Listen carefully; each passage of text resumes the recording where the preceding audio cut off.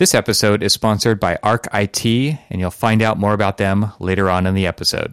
This episode is also supported by Enscape, empowering your design workflow by turning your BIM model into an immersive 3D experience.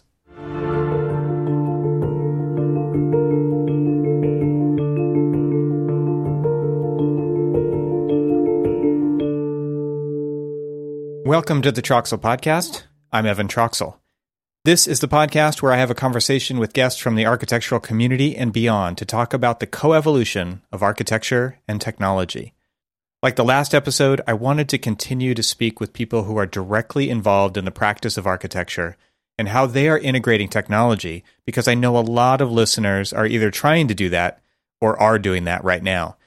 Today I'm speaking with Christian Giordano, who is the president and co-owner of the architecture firm Mancini Duffy in New York City. In this episode, we talk about how he came to the 100-year-old firm with a vision to modernize the company and leave the idea of a stuffy architecture firm behind, and how he ultimately changed Mancini Duffy's approach to emphasize the use of technology to transform the way designers across disciplines work. We also talk about why he launched a research and development incubator dubbed the Design Lab to bring together designers, technologists, and clients to leverage various technologies that support their practice and to break the barriers he saw that were limiting their design capabilities. And if you take a look at their client list, this approach seems to be rather successful in its outcomes. This is a great story, and it's proof that transformational change can happen in established firms, which is a message I know a lot of people need to hear. So without further ado, I bring you my conversation with Christian Giordano.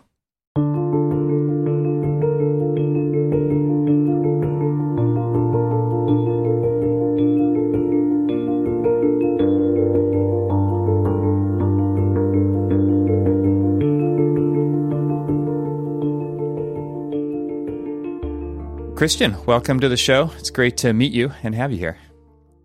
Evan, thank you very much for having me. Fellow podcaster, not on any of the same podcasts, but you have a podcast called the Anti-Architect Podcast. You've got your fingers in a lot of stuff. You're running a firm. You've got this, virtual design platform called the Tool Belt. There's a lot of stuff we could talk about today. You're also leading this firm in thinking and talking about and planning and strategizing all the return to work stuff. So there's a lot going on there. And I think, the thing that is interesting to me is you're putting yourself out there in a way that I think a lot of firm owners don't necessarily do. And so maybe we just start there. Like, how'd you get to where you are with that kind of an attitude, that kind of a strategy, maybe if it is strategy, but how do you perceive all that?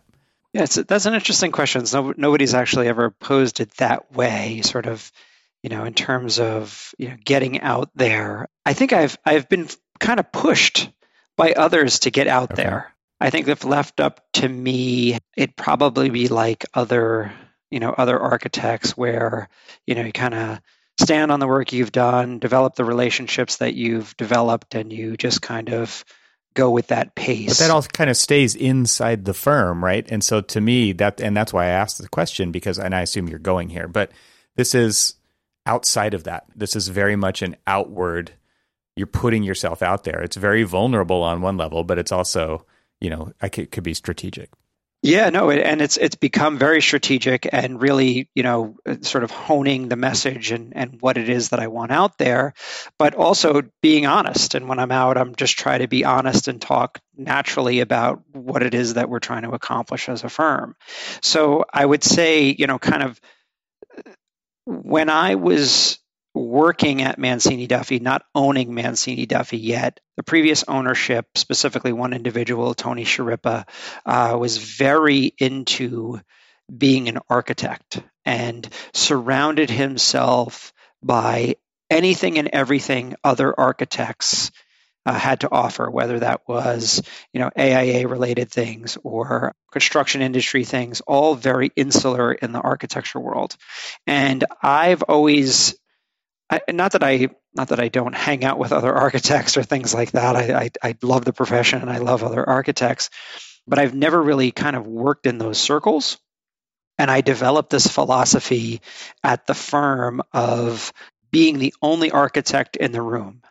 And that's sort of the philosophy going forward. And I think I've instilled that in a lot of people at the firm. Not that it's not important to participate in all of the architecture related things, but that 99% of the time, you should be the only architect in the room. And that's really how you're going to get yourself out there. And I think in looking at things like social media and podcasts and the interviews that I do and the talks and the articles and things I've written, that's my goal, is to be the only architect, be that voice and kind of come at it from a different point of view and separate myself from the pack of traditional architecture.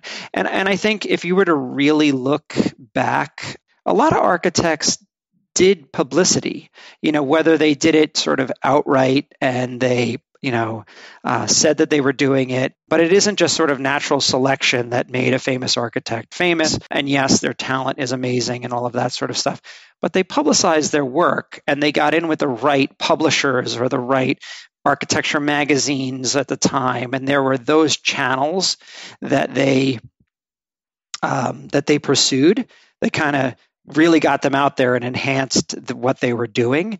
And really, that's the goal on our end here, is to get myself and some of my partners out there and be, kind of come at it from a different perspective. It seems like that helps reduce the size of the echo chamber, which I think can be dangerous in some levels, which is, look, we all think the same. We have the same, like we say, like-minded. And I think while comfortable, that's definitely a comfortable situation to be in when you kind of know how to finish each other's sentences and things like that. It's also very dangerous because you don't get those outside perspectives, and I don't know. I'm trying to think about how to say this right because I don't want it to come off wrong, but you don't want your perspective to get watered down when you're trying to sell your value as an architect. And so if you're constantly being seen as with this other group that thinks very similarly and acts very similarly, then it is very hard to kind of show your unique value. Yeah, absolutely. And then on the other end, I know as a firm, we do amazing work and we have amazing people. And, in this day and age, you've got to compete, especially, post-COVID with, the very, very large firms. We're a large firm. I mean, we're 80 plus people now. And so therefore we get lumped in with, the Genslers and the Perkins Eastmans and these, thousands and thousands of firms. And how do we separate ourselves from that, right? How do we tell our story and then convince clients that, we can do just as good a job as those big firms. Oh, and by the way, there's only 5 people at those firms working on your job anyway, and we've got 5 people. So really the team is no different. And just because there's a horsepower that's even bigger than ours doesn't mean that we're going to do any better or worse of a job. So I think by getting out there and really putting myself out there, and kind of, sort of saying that, hey, we're actually bigger than we are. Look at all of these things that we do. I think it gives us even more of a platform to compete head to head with those really large firms. Interesting. So it seems to me that you've got kind of a media mentality about this, from a media lens, I'll just say it, a clickbait kind of a lens. You've got a podcast called the Anti-Architect Podcast. Right. And your bio says you are the most innovative person in architecture today. Right. And so I think I know where that's coming from, but I would love to hear where you're coming from your own words. Yeah. So obviously the idea of the anti-architect is that it's supposed to be catchy. And I think most people get it. But I have had pushback from other architects or people, sort of on the outskirts of the industry. Oh my goodness, are you anti-architects? Are you or now people I say, oh, this is Christian. He's the anti-architect, which is kind of a weird, a weird statement. But no, it's meant to be kind of catch your eye. And then the podcast itself I do want to make it a critical look at the profession, and I do ask certain questions, and there are certain themes that emerge within the podcast from those questions that I think are going to make an interesting story at some point, either an article or a book or who knows kind of where it ends up going. But, if I ask a certain type of question, like one of the questions I ask a lot of people is, what annoys you about architects? And I think most people can answer that question when they think about it. There is some annoying things about architects. We know ourselves pretty well. Yeah. We do, absolutely, right? I mean, it's not that hard. And then, what do architects do well? What do they not do well? And there's common themes that emerge throughout. And I think overall, as a body of work, when it's all said and done, I think it'll actually be quite helpful for architects to hear from themselves, because there's plenty of architects that come on the podcast, engineers, consultants. I've had lawyers. I have, other, everyone that kind of touches the profession give some sort of critique of what we do well and what we don't do well, and with its shared stories or, whether they're good stories or bad stories, that can all be learned from. And there's some value in that, and I think that'll help push the profession forward. And I say one thing that comes up a lot in that podcast is the idea that architects have given away so much of their profession, and we're not sure why. Why have we given away lighting design or certain specifications of things? Or, architects kind of used to know all of these aspects of things, and why do we get, just kind of push that off on someone else? Even the project managers that I've had on have said, you architects created this profession for us because you didn't want to do it anymore, kind of manage the client. And I thought that was interesting. Both project managers I had on from two different large companies essentially said the same thing. And then listen, the idea of, being the most innovative person, that comes quite frankly from, the Michael Jackson and the Howard Stern, the king of all media, the king of pop. Yeah, exactly. You might as well claim it, right? And run with it. If not me, then it'll be someone else. So why not it just be me? Yeah, that's funny. It's like Kanye. He's got a picture of himself in his own foyer of his house, and someone was like, "Why do you have a picture of yourself in the foyer?" And he's like, "Because if I don't praise me, how can I expect other people to?"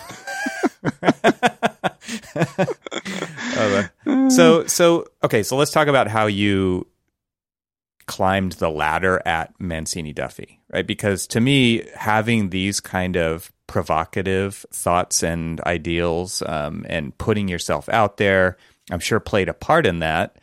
But I'm sure it also it can't win everybody's favor. So I'm sure that there was some complications along the path. How long have you been at Mancini now? So I've been at Mancini 10 years, and before that I was with a large international architecture firm called HLW International. Okay. I was with them for, I think, 15 years or so. Okay. So when you joined Mancini to where you are now, can you kind of just express how that journey went for you, and maybe how some critical pieces in there that you thought of to kind of navigate that? Because I can imagine a lot of listeners out there. I mean, you're obviously an owner in this firm, and that takes time, number one, but it also takes an internal strategy, and we've already talked about kind of this external strategy, which I think a lot of firms don't necessarily have a respect for as much as the internal politics in that journey. I think it's a huge part in actually being able to fulfill that kind of rise within a corporate structure, which is how are you perceived in the profession at large. Like I said, I don't think that they necessarily appreciate that as much, but I think that for you, that had to be a key component. Yeah, I'll kind of go back to HLW because that's really where I, kind of learned how to do everything. And I credit them with making me kind of who I am as a professional, as a designer, and then ultimately as a manager. When I went to HLW, I think I went there as a designer. I think that was my title. And one thing about them is they were growing at the time and probably still growing, I would assume. And, they threw you into the mix. And I think I kind of have a lot of that mentality too at Mancini. We, at the time it was, hey, there was a developer, they need a designer, and I would always step up to the plate. And I think that's my message. And even though, listen, I'm not, while I say I'm the most innovative person, I, put all this stuff about myself out on Instagram and LinkedIn. The reality is I'm not a super confident person. I've become more confident over the years, and I've learned how to be outwardly confident. But inward, I'm always honest with myself. Can I really do this? I don't know. I've never done this before. How am I going to do it? But man, I just worked. I mean, my wife will tell you this to this day. I work and work and work. And, at HLW, if I had an opportunity, I stepped up and I took it. And I said, no, I can do that. I can do that myself. Or can I have a junior person to work with me and we'll do it together. And that kind of hard work and really always volunteering to be at the head of the line or forcing my way into project meetings with clients and saying if there was a senior designer or a design director on the team saying, hey, when we get to the plans, can I present my part? Mm-hmm. And them, again, to their credit, always being gracious enough to say, sure, no problem. There was really no ego there where someone had to be the king and, present every little detail. And I think, looking back and kind of the way that we work now and the way that I work now, sort of the more people that participate, especially those that have actually done the work, can talk about the work, the more genuine it comes across.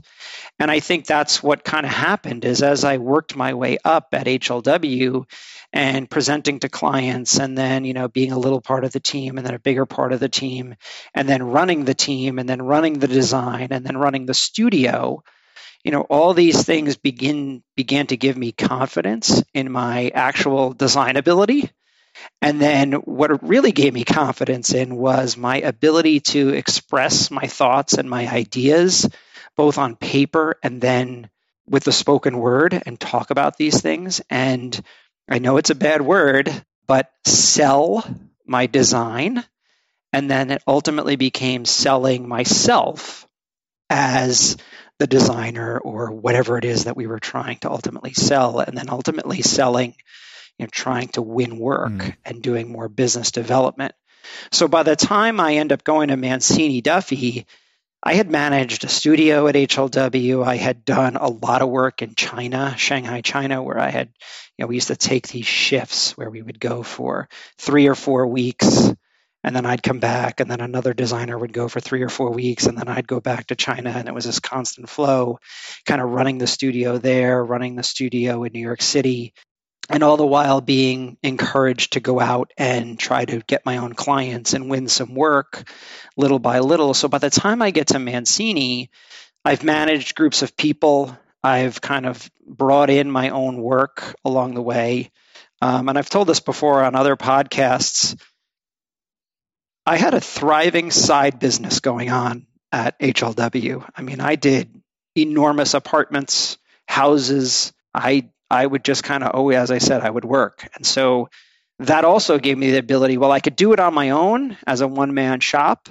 I can do it as a firm. Maybe I should go out on my own. Maybe I shouldn't.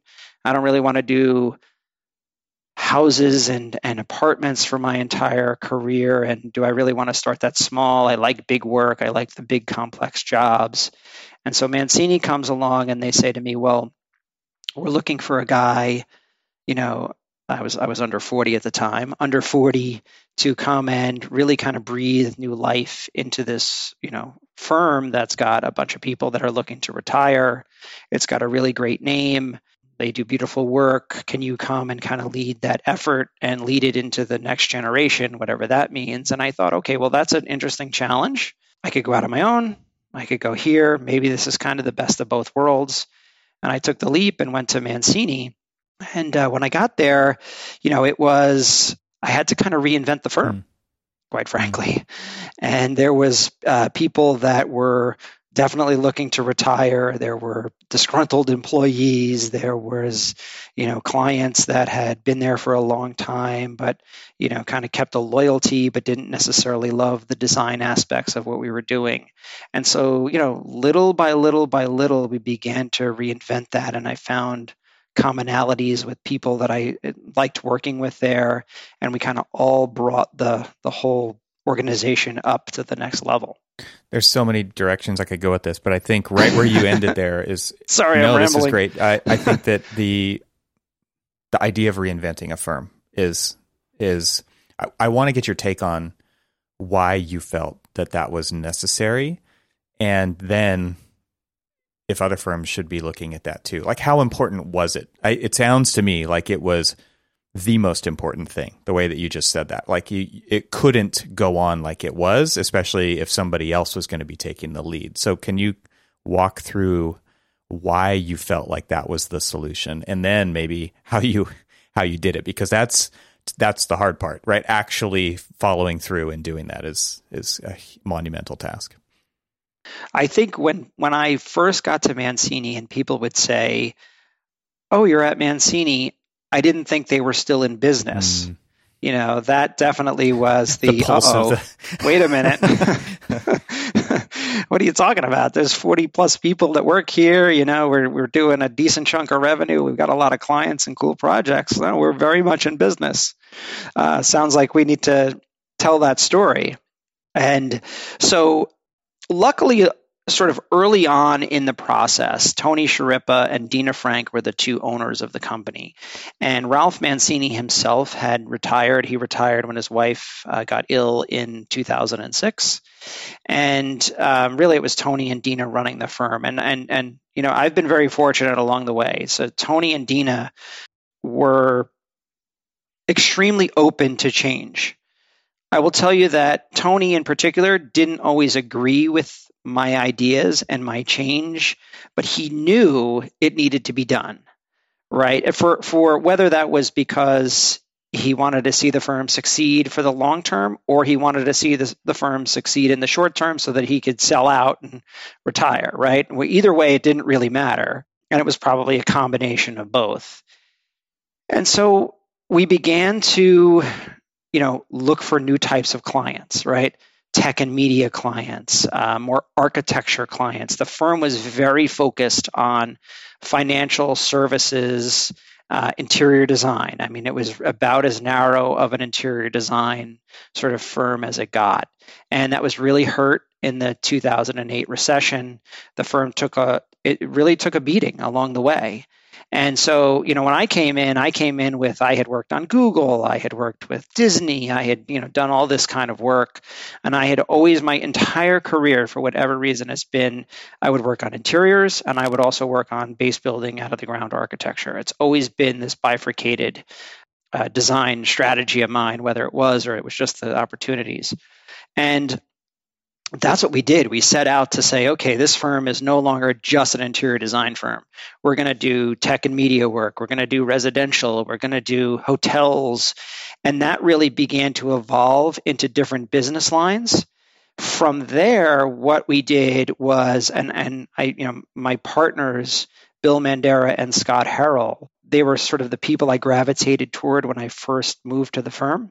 We identified that, okay, there's these opportunities of the types of projects that are coming in, and there's all of these really young, talented people within the firm that seem to really want to step up. And so we started saying to people, are you interested in running a studio based on this line of business? Are you interested in, developing a practice area based on, kind of the opportunities that we're getting here? And everyone really started to become very interested in not only just the day-to-day work, but this idea of developing more business and growing the firm. We put a plan together. We hired an executive coach, which was an interesting experience. We used him for about a year and a half. He was tough. I think we still have PSD from him when we talk about him. Mm-hmm. But he kind of set us up with a structure and a rigid system that we would be able to grow the firm in. And so we set out to have a 1-year goal a 3-year goal, and then a 5-year goal. And we literally, honestly, up until the pandemic, we were accomplishing those things, perfectly well and growing the firm sort of year over year, revenue, people wise, and growing the younger people within the firm, giving them the access to start additional business units. And that whole sort of growth within, blossoming people, putting people in positions that they weren't yet ready to fill, really made us a very tightly, bonded group that to this day, it's still the same group from 10 years ago that's grown this firm. And I will say during the pandemic, while it was certainly a shot in the gut, within 6 months, the dust settled and we realigned our strategy. And through this year has actually been a very good year for us. I didn't think so going in. But going into 2022, we're looking to double the size of the firm by the end of the year. I mean, we're really cranking on all cylinders here, and things have really gelled in a way that I would have never expected. Interesting. So, how important? It sounds like that reinvention was very important. I mean, obviously, this has set you on a different trajectory. So, there was lots of people who were there before you got there. How open were they to this type of change from within?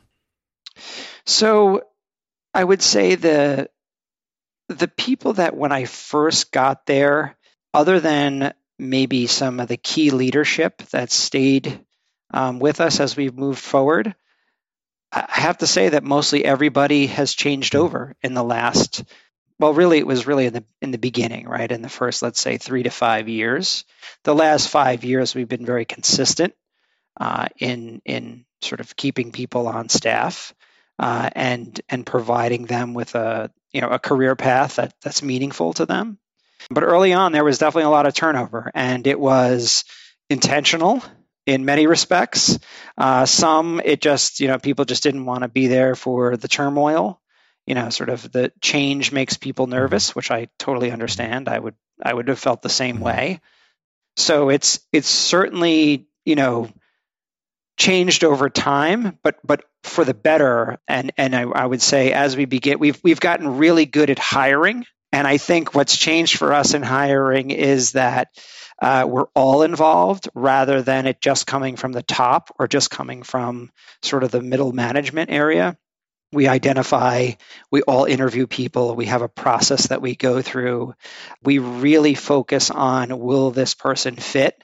And that is the most important thing. We an experience just very, very recently of someone that came very highly recommended and seems like a very talented person, but we just didn't think they'd fit in. And so no matter what, we pass on that strategy. A lot of that is from that original coach that we hired that, he had a very, very militant way of analyzing people. It was actually called a people analyzer. And I never forget the exercise we did. We had to evaluate every single person.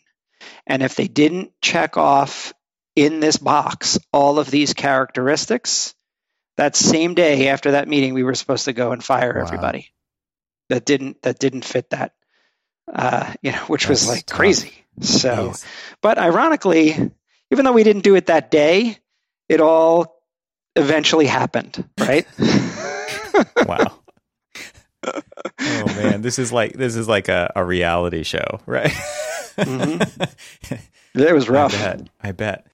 Architecture is slow to change, right? Firms are slow to change. And what's interesting to me is our projects take a long time too. Like we're used to this pace, I think. And I think sticking with a plan over that amount of time is hard for a lot of firms to deal with. And because there's so much pressure from the outside to, quote unquote, see results and to see these metrics.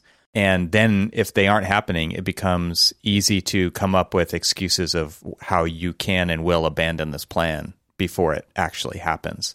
And so maybe there's something in there that you could speak to regarding the timeline that it takes to accomplish change. Because I think about like music artists are a good example of having to reinvent themselves if they choose to. I think about the Beatles. Like every album is a completely different Beatles. And Madonna, like famous for reinventing herself. Like you can, showing my age, like these are the bands that I care about.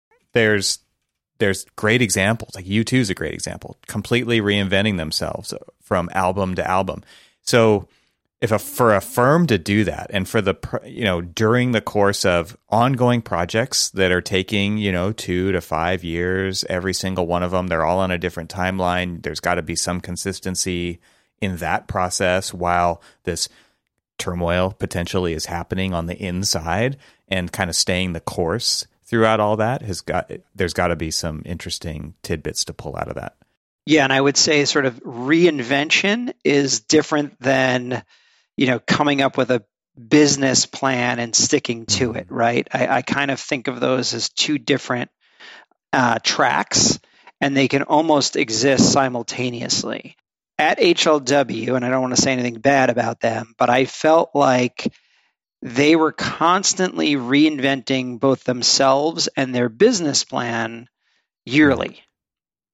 And, in the beginning of the year... Kind of an identity crisis on all levels. Yes. We'd roll out a new thing that said, now we remember all that stuff we said last year, forget all that. We're doing this now, and then...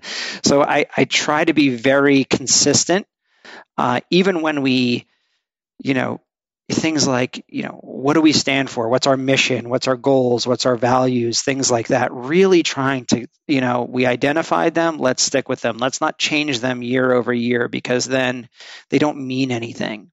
And I think the beauty of the business plan, the 1 year, and this coach was phenomenal in this respect, where we had a 1-page business plan. Every single thing that you were going to accomplish for the next 3 years was on 1 page. It had to fit on 1 page. So it really, focused you, and you got very clear as to what your goals were. So from revenue goals to people goals to, bigger picture goals to projects or whatever it might have been, it was all there. And it was very accomplishable, right? Where there was a 1-year plan, a 3-year plan, and then honestly, we had a 5-year plan, but really what he wanted to focus on was a 30-year plan. So this idea that you had, those goals that could be accomplished within the single year, where you wanted to be in 3 years, but then where did you really want to be when you grew up? What were sort of those things that were way out there?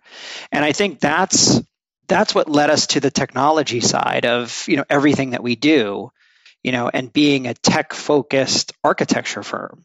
Because as we would begin all the planning and, think about, well, where did we want to be in the future?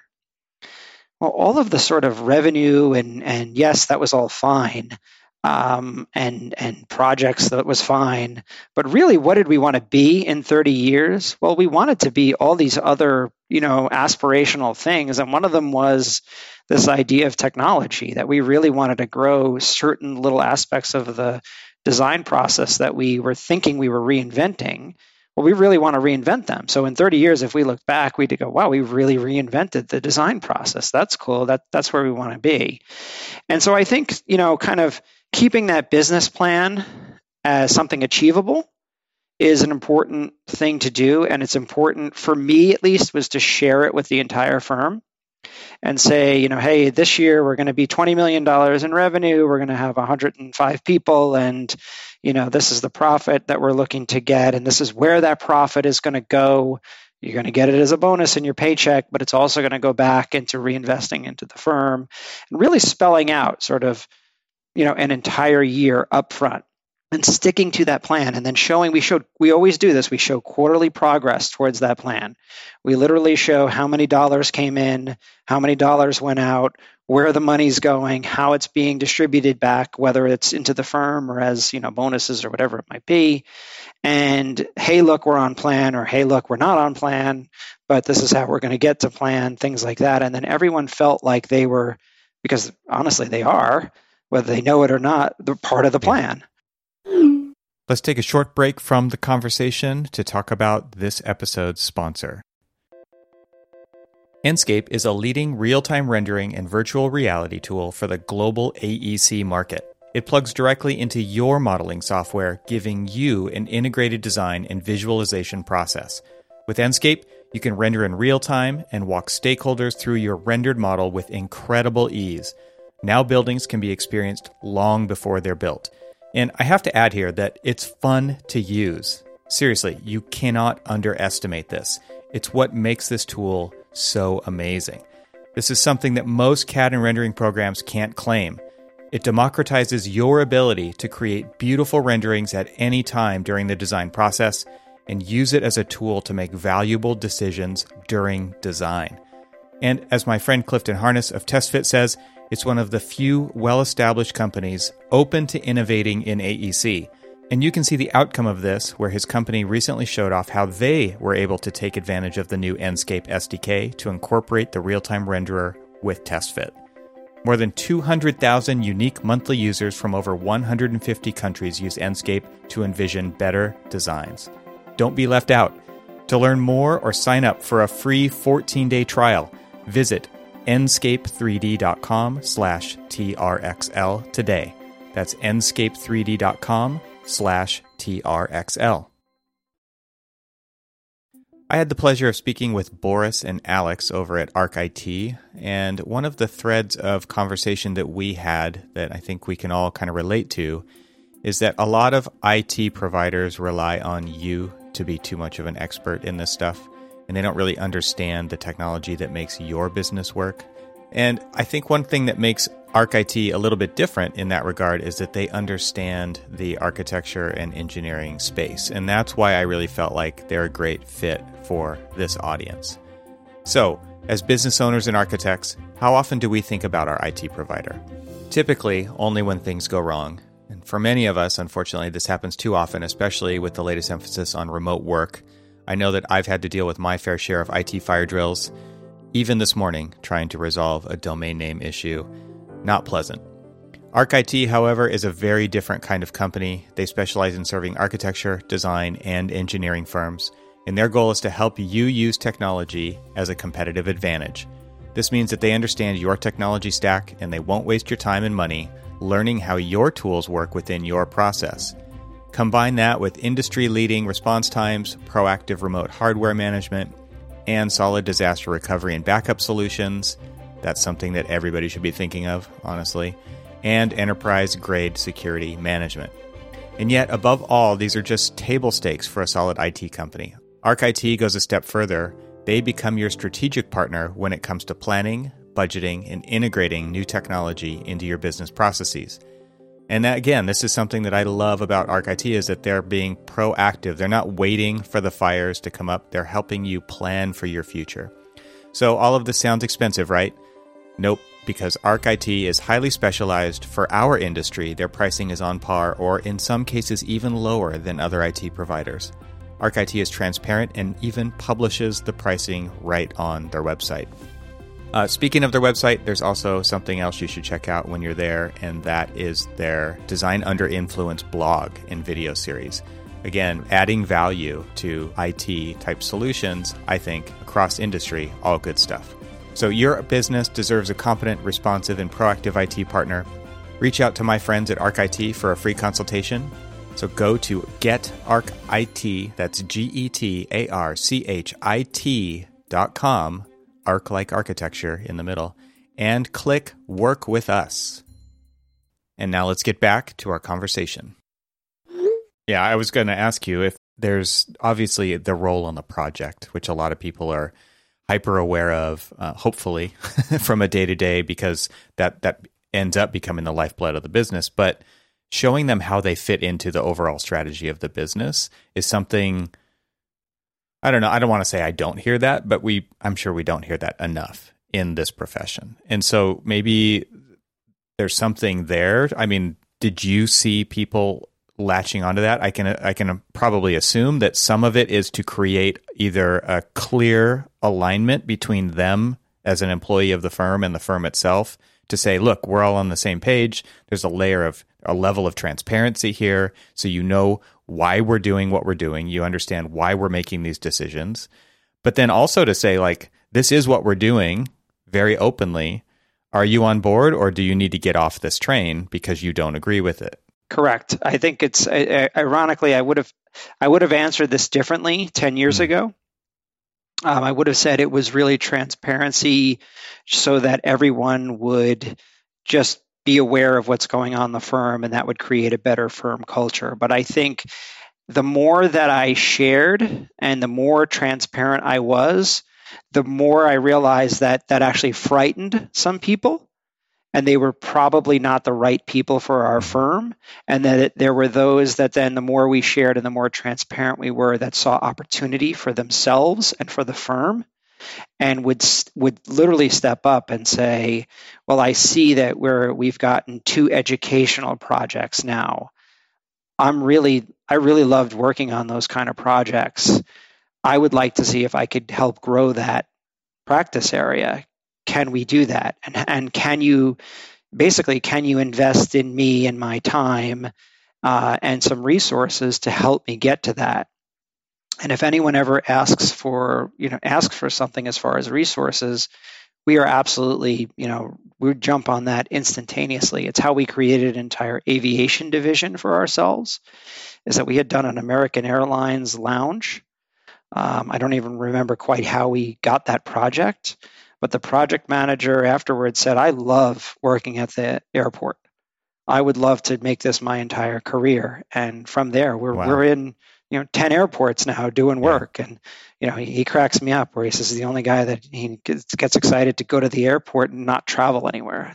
Turns around 2 hours later and goes home, or flies from New York to Boston, never leaves the airport and flies back. Like day after day. It's an interesting life, but he loves it. And then kind of going back to the plan, right? Designing a business plan around that. Well, what does it take to get in the aviation sector?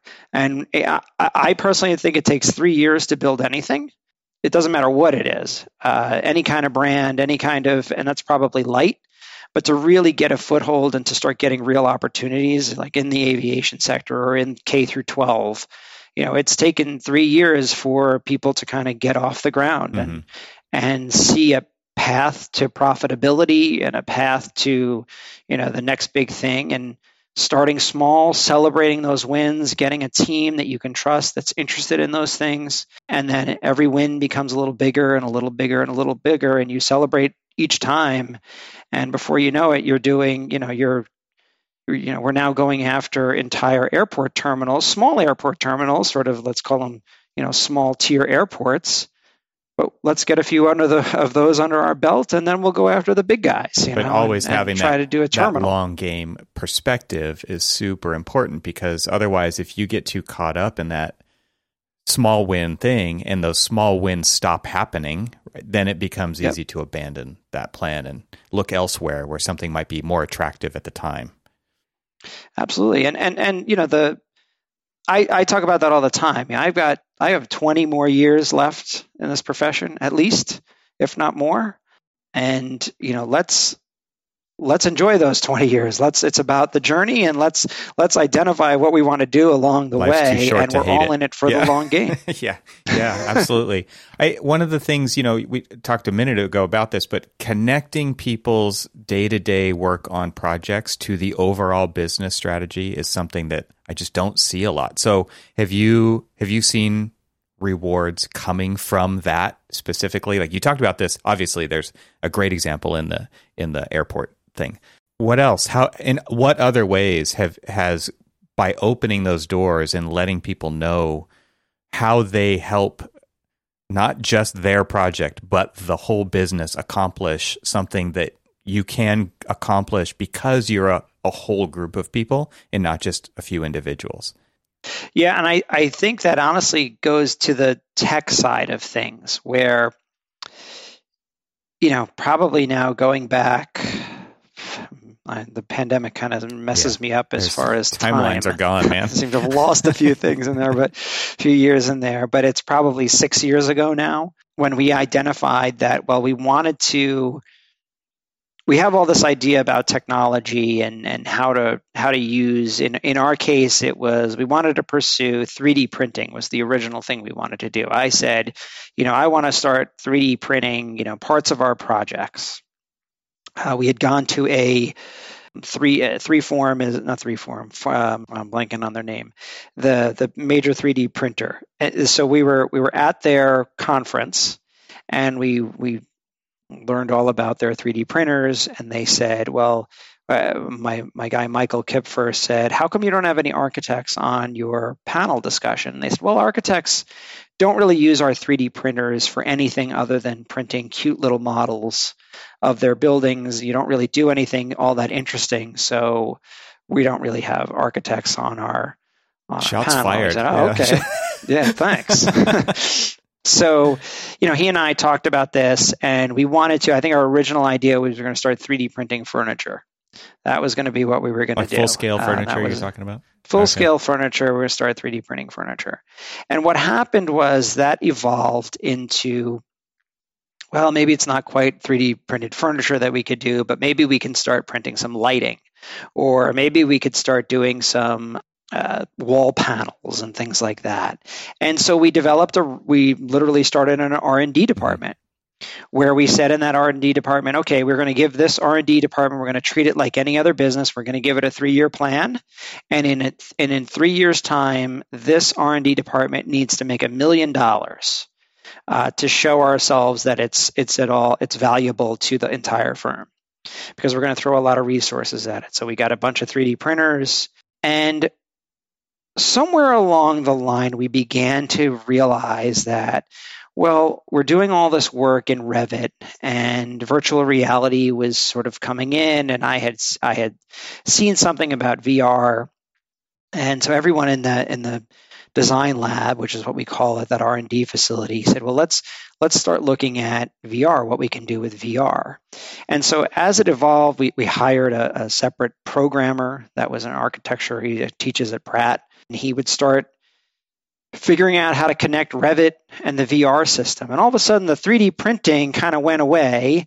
And next thing you know it, we are developing software. And so we've done that. I mean, we have a patent pending piece of software that, essentially connects Revit and our own proprietary rendering system for virtual reality, where you can, have a meeting in VR via the internet, or you can have it where you come into our office and put on a headset. We've now rolled that out to our other offices. But I think back to your original question is, how does it affect the entire firm? It became our process, and it became less about the cool side of the technology and less about, the fact that clients were putting on VR and experiencing their design. It was actually the process that we developed. So we retrained every designer in this process to work within our software. And every project manager, when they put a fee plan together, they put a fee plan that is associated with this separate design track that you're going to take that makes us even more competitive in terms of pricing, right? Limits the amount of hours that we're going to put in on certain things. And or in some cases, it's more hours and there's more value that we're going to show. And that's why we're going to do it this way as opposed to a traditional method. And the entire firm got behind this idea that, oh, wait, we do things totally differently than another firm. So when we go to a pitch and we're selling ourselves, and that dreaded question of, well, what makes you different from the other firm? And, I used to kind of, well, we're cool and we're young and look at this cool thing we just did. Yeah, I have an answer. I go, yeah, well, we have a totally different process. It's patent pending. We're the only ones that do it. And this is how we do it. And this is what you're going to get. This is the value we bring to the table. And that's something that the entire firm has bought into along the way. And I think it goes back to that original question is how did we do that with the transparency? Is it started really small, from the idea of printing a 3D chair, that somehow it evolved into a completely different design process that everyone's bought into because we showed the value of doing it. And from there, now we've got all sorts of new initiatives and additional programmers and developers, and we're in the process of hiring someone else for that.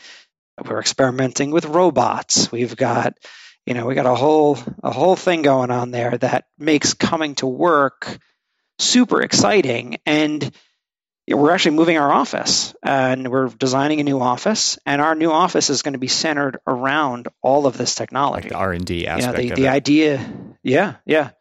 The heads down work stuff, you're going to be able to do that at home, and come in and kind of hang out in certain areas, but the office is going to be meant for this technology and this process. That's interesting. You think about an office as a resource that can only do what it can do because you can do this other work anywhere, right? Like that to me is not enough firms have been thinking about that over the last couple of years, especially where nobody was in those offices and the rent was continuing to be paid and the HVAC was still running and the lights were still coming on every day because they're on a sensor and no one's there. It's like, well, what's the purpose of an office? Well, there is a purpose for an office, but you can make it even more purposeful, right? And then utilize these home offices for what they're good for too. Yeah, there's got to be a reason for people to come to work, especially at an architecture firm. I'm a big believer in working in an office, just for cultural reasons. And I think for what we do, you've got to learn from the guy next to you, the girl next to you, the person that, the person that knows how to detail something, the person that knows how to draw something. That interaction is very important, especially there is a lot of mentorship that goes on in our profession, and it's important. But the reality is you could probably still do 50% of it, kind of by yourself, the heads down work part.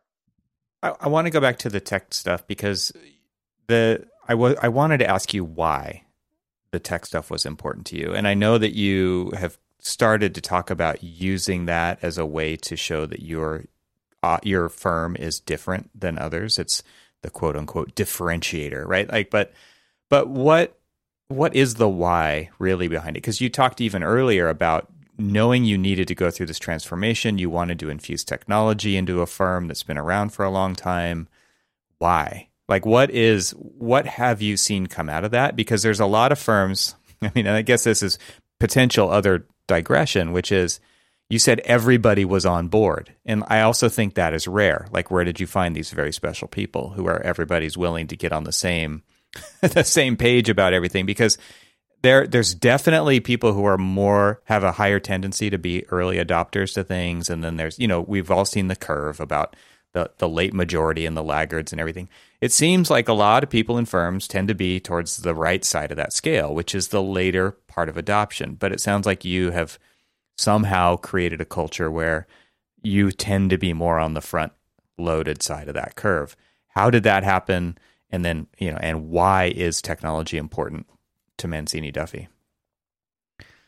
Yeah, so I think the reason why, let's talk about sort of why everyone got on board with it. We are a young firm, and we haven't reached that point where we have a bunch of the old masters that are still around, and saying, "No, young fella, you need to do it the way I did it." That's the way we've always done it. Yeah. Right. And so we've been very easy to adapt along the way. Now, who knows? We may be in 15 years, being like, oh, back in our day, That's the next set of questions. How open are you to being disrupted from inside? Yeah. Exactly. Yeah. So, but we were lucky in that respect. And I think a lot of that had to do with the fact that I was young when I took over the ownership of the firm, and we kind of brought everybody up together as a group, and we kind of called it the classes of people that have come up, the graduating class, and everyone kind of saw in the vision and how we would get there. And so I think part of that was just pure luck. And listen, people have left along the way, and I'm sure, gone on to do other things. Ralph Mancini himself, and I only knew him towards the latter part of his life, he was a very progressive guy. Ralph was not an architect. He was really a business guy that was a good draftsman that somehow, made his way into the architecture world, and people loved him. He was a salesman. And when he would come into the office, Ralph didn't have a desk, never did heads down work. He didn't answer emails. He would go around and, sit next to somebody and chat with them. How you doing? What are you working on? Oh, that's great. And tell you all about the client. And then he'd move on to the next person. And he would always say, you've got to stand out. You've got to separate yourself in some way. And his famous quote was, I don't care if you have to show up naked at the presentation, but somehow you have to differentiate yourself. And so that kind of thing always stuck out to me. Okay, we have to differentiate ourselves. And I think going back to the podcast and this idea of the anti-architect, coming at things with the idea that we want to change the profession. I think that's really what helps get everybody on board, that if we can change the design process, maybe in the end we can also change the construction process. So the why on the technology side was I've always been into 3D modeling. My early education was right when 3D Studio Max version 1 came out. You used to have to boot up into a separate like DOS operating system to run it. And I love 3D modeling. I've always been into it. Everything I've ever designed has always been in 3D in the various softwares as they've, progressed throughout time. And it's always annoyed me that no matter what, we always took the 3D print that was fully coordinated and designed, and then we smushed it down into a flat bunch of pieces of paper, printed it out, and handed it over to a contractor and said, here you go, build this thing now. And so the long-term goal is to take that 3D model, and while it may not be 3D printed at the end, have a process that takes that 3D data and we can deliver the model as the construction documents and deliver that, whether it's part prefab or some sort of assembly line fabrication. And I really do think, and there's been some companies along the way that have thought in this respect, but if we don't start doing that now, you're going to see an Amazon come along and start, delivering residential houses that way, right? And you're going to start seeing, Walmart come and, build apartment buildings. And we're going to further degrade our profession more and more and more if we don't get in front of all the technology and use it to deliver better design in the end, better than a Walmart or nothing against these companies are going to deliver. But we've got to be at the forefront of that as architects. We were, in the early 1900s, we've just kind of let that go. And so that's really what the driver is, to be way ahead on the tech side in terms of the delivery of the process and then ultimately the built project. There's definitely this thread of intrinsic motivation that I'm catching throughout the entire thing. And that seems to be an important, I don't want to call it a metric, but a characteristic of people that work with you. Is that something that is part of your hiring process to identify? Because when you're talking about being an early adopter, like that takes a certain level of motivation when it comes to learning tools, being willing to learn tools without instructions, being able to go on a journey with a startup as they develop and pivot the tool all over the place and try things out. It makes me think of like when the iPad came out, right? And Steve Jobs held this thing up and said, I don't know what you're going to do with this. He's talking to the developers, right? He's like, I don't know what you're going to do with this, but I know it includes things I've never imagined, right? And it takes a certain mindset and an intrinsic motivation from people to say, yes, absolutely, I'm going to figure out something that I would be interested in that thing doing.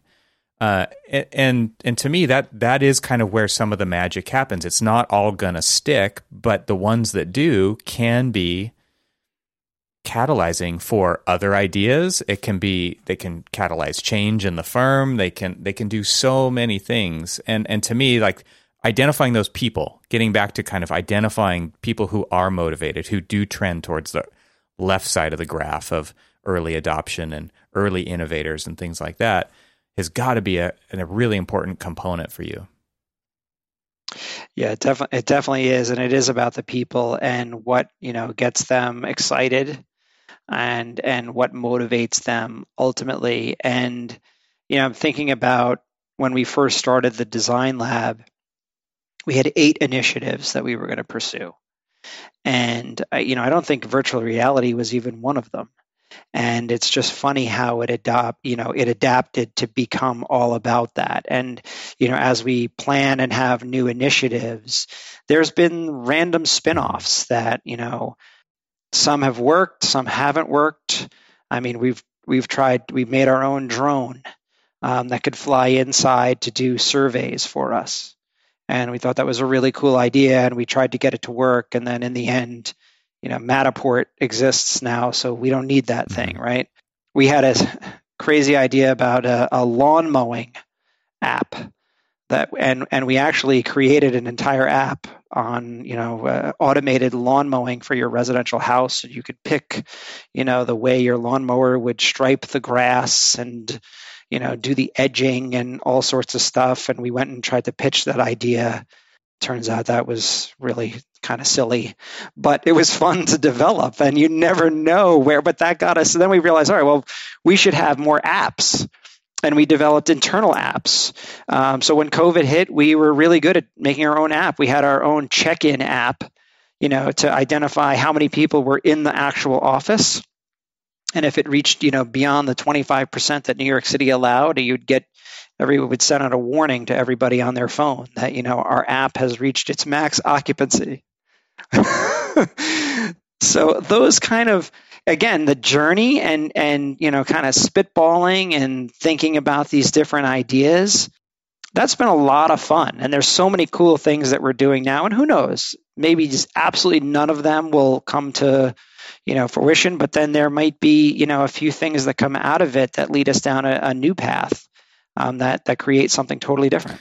I want to finish up and talk about this from like a leadership point of view. Obviously, being the president of the company, you're juggling things like what your unique value proposition is, what your differentiators are about you and your competitors, running the business side of things from a revenue standpoint, staffing, hiring, all these things. A question that came up when I was running digital practice at HMC Architects was, we want you to establish what the ROI of this is. And I want to hear from your standpoint if that even matters. Or because to me, and I guess I'll just preload my expectation with how you approach this question, which is I could come back and say, well, tell me the ROI of design. It's very hard to measure, right? And is it, the question I actually have is it even worth measuring? Or is it just something that you must do, right? Like, and it doesn't mean there is a prescriptive way to do it. It doesn't mean that there is a menu and you should check 3 things on the menu off that you're going to do this year. But obviously the approach is going to be different for everybody. But from your perspective, does that matter? Does the ROI of technology in this, because I think there's a lot of people out there who are trying to get these initiatives in front of leadership who don't necessarily have that long-term view. They don't necessarily have that kind of early adopter mentality, and they've got to do a lot of convincing, and a lot of people get shut down in these kinds of things. So coming from your standpoint, I think there's a perfect opportunity for you to attract some new talent to Mancini Duffy. But like, what is your perspective on that? Yeah, so the ROI to me, I'd have to say with it almost, it's not that it doesn't matter, but it's not really measurable. Because there are certain things on ROIs that we can measure, right? But if I were to take the tool belt and the design lab and the process that we've developed, I couldn't tell you what the ROI is. There's just no way to measure it, because I may have won a project because of it. I may not have. It may be because of the relationship I had. Or it could have put me over the edge in some way to win that job. The lab and the tool belt, it could be keeping a lot of people at the firm engaged when they may not have been engaged if we were just kind of doing the sort of project to project thing. They may have ideas somewhere in their head that they haven't even figured out or know how to express yet. And they're waiting for that moment to talk about them. So there's no way to measure what that is. I mean, the way that I try to measure kind of everything is that if the key people at our organization are happy and they're still looking to hire their friends and they're out there promoting how great of a company we are and what we do well and what we, and they're willing to learn new things. And frankly, they're happy, then that to me is a success, and that we're growing. As long as we're growing and that things are moving in a positive direction, I think that's the best ROI I can really measure. Yeah, it's a great way to put it. For me, with all the things that you mentioned, the reality is that my job, the thing I do most of, is try to win work. So it all kind of plays together between the podcast and the technology side of things and running the firm but at the end of the day, I'm going to breakfast, lunch, and dinner with clients, prospective clients, brokers, developers. I'm trying to establish relationships. I'm doing the same thing that I'm doing with the firm. It's long term. I'm not looking for a project that night I have a dinner. I'm looking for that project within the next 10 years. You're pioneering, you're prospecting. Exactly. And so, that, I don't know, again, very difficult to truly measure. It all plays in some way. And I would imagine that there's a lot of fuel there for you to fuel the conversations that you're having with excitement, to get people excited about doing work with you guys, because like quote unquote winning work is not just committing to and delivering a project. It is the process which you guys have reinvented so that you are excited about the architectural practice that you are running so that you can do that over the long term, but also for those clients who engage with you throughout the life of what it takes to deliver that project. And I can imagine that you get a lot out of fueling these initiatives inside because those directly correlate to you being able to speak about that excitement and the synergies that are happening within the firm that they could then be a part of if they were to hire you. Exactly. 100%. Yeah. Awesome. Well, I think this is a good place to wrap up. I really appreciate this conversation. It's been fantastic, and it's not too often that we get to speak to the president of a firm and kind of who has this higher level overview of all of these moving parts and the complicated nature of the beast that is running an architectural practice. Well, thank you so much. I mean, it's been a great conversation. I just think you asked me some interesting questions along the way that I haven't been asked in that way. So I hope it was valuable to you and to the audience, and happy to have a dialogue with anyone. Awesome. So if they have any questions. Well, where can people follow you guys and watch your journey and learn more about Mancini Duffy and you? Yeah, so really my LinkedIn, which is, I think it's just C Giordano, you can find us, and then obviously ManciniDuffy.com is links to everything. We do have the antiarchitect.com. I believe it's up and running in terms of a website, but the Anti-Architect podcast you can listen to on kind of all the same channels. You've had some fantastic guests on there, definitely. A little bit of crossover with the show as well. So if you want to hear other conversations with similar people, it's fantastic. So thank you so much, Christian. This has been a great conversation. I'll put links to all those things in the show notes for the episode, and talk to you again. Thank you so much. Thanks for having me.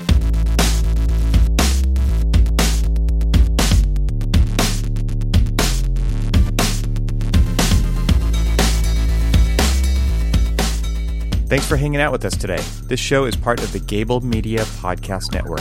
You can see all the shows at gablemedia.com. That's GABLMEDIA.com. You can help support what I'm doing here by leaving a 5-star review on Apple Podcasts to help get the word out, and of course, share it with your friends.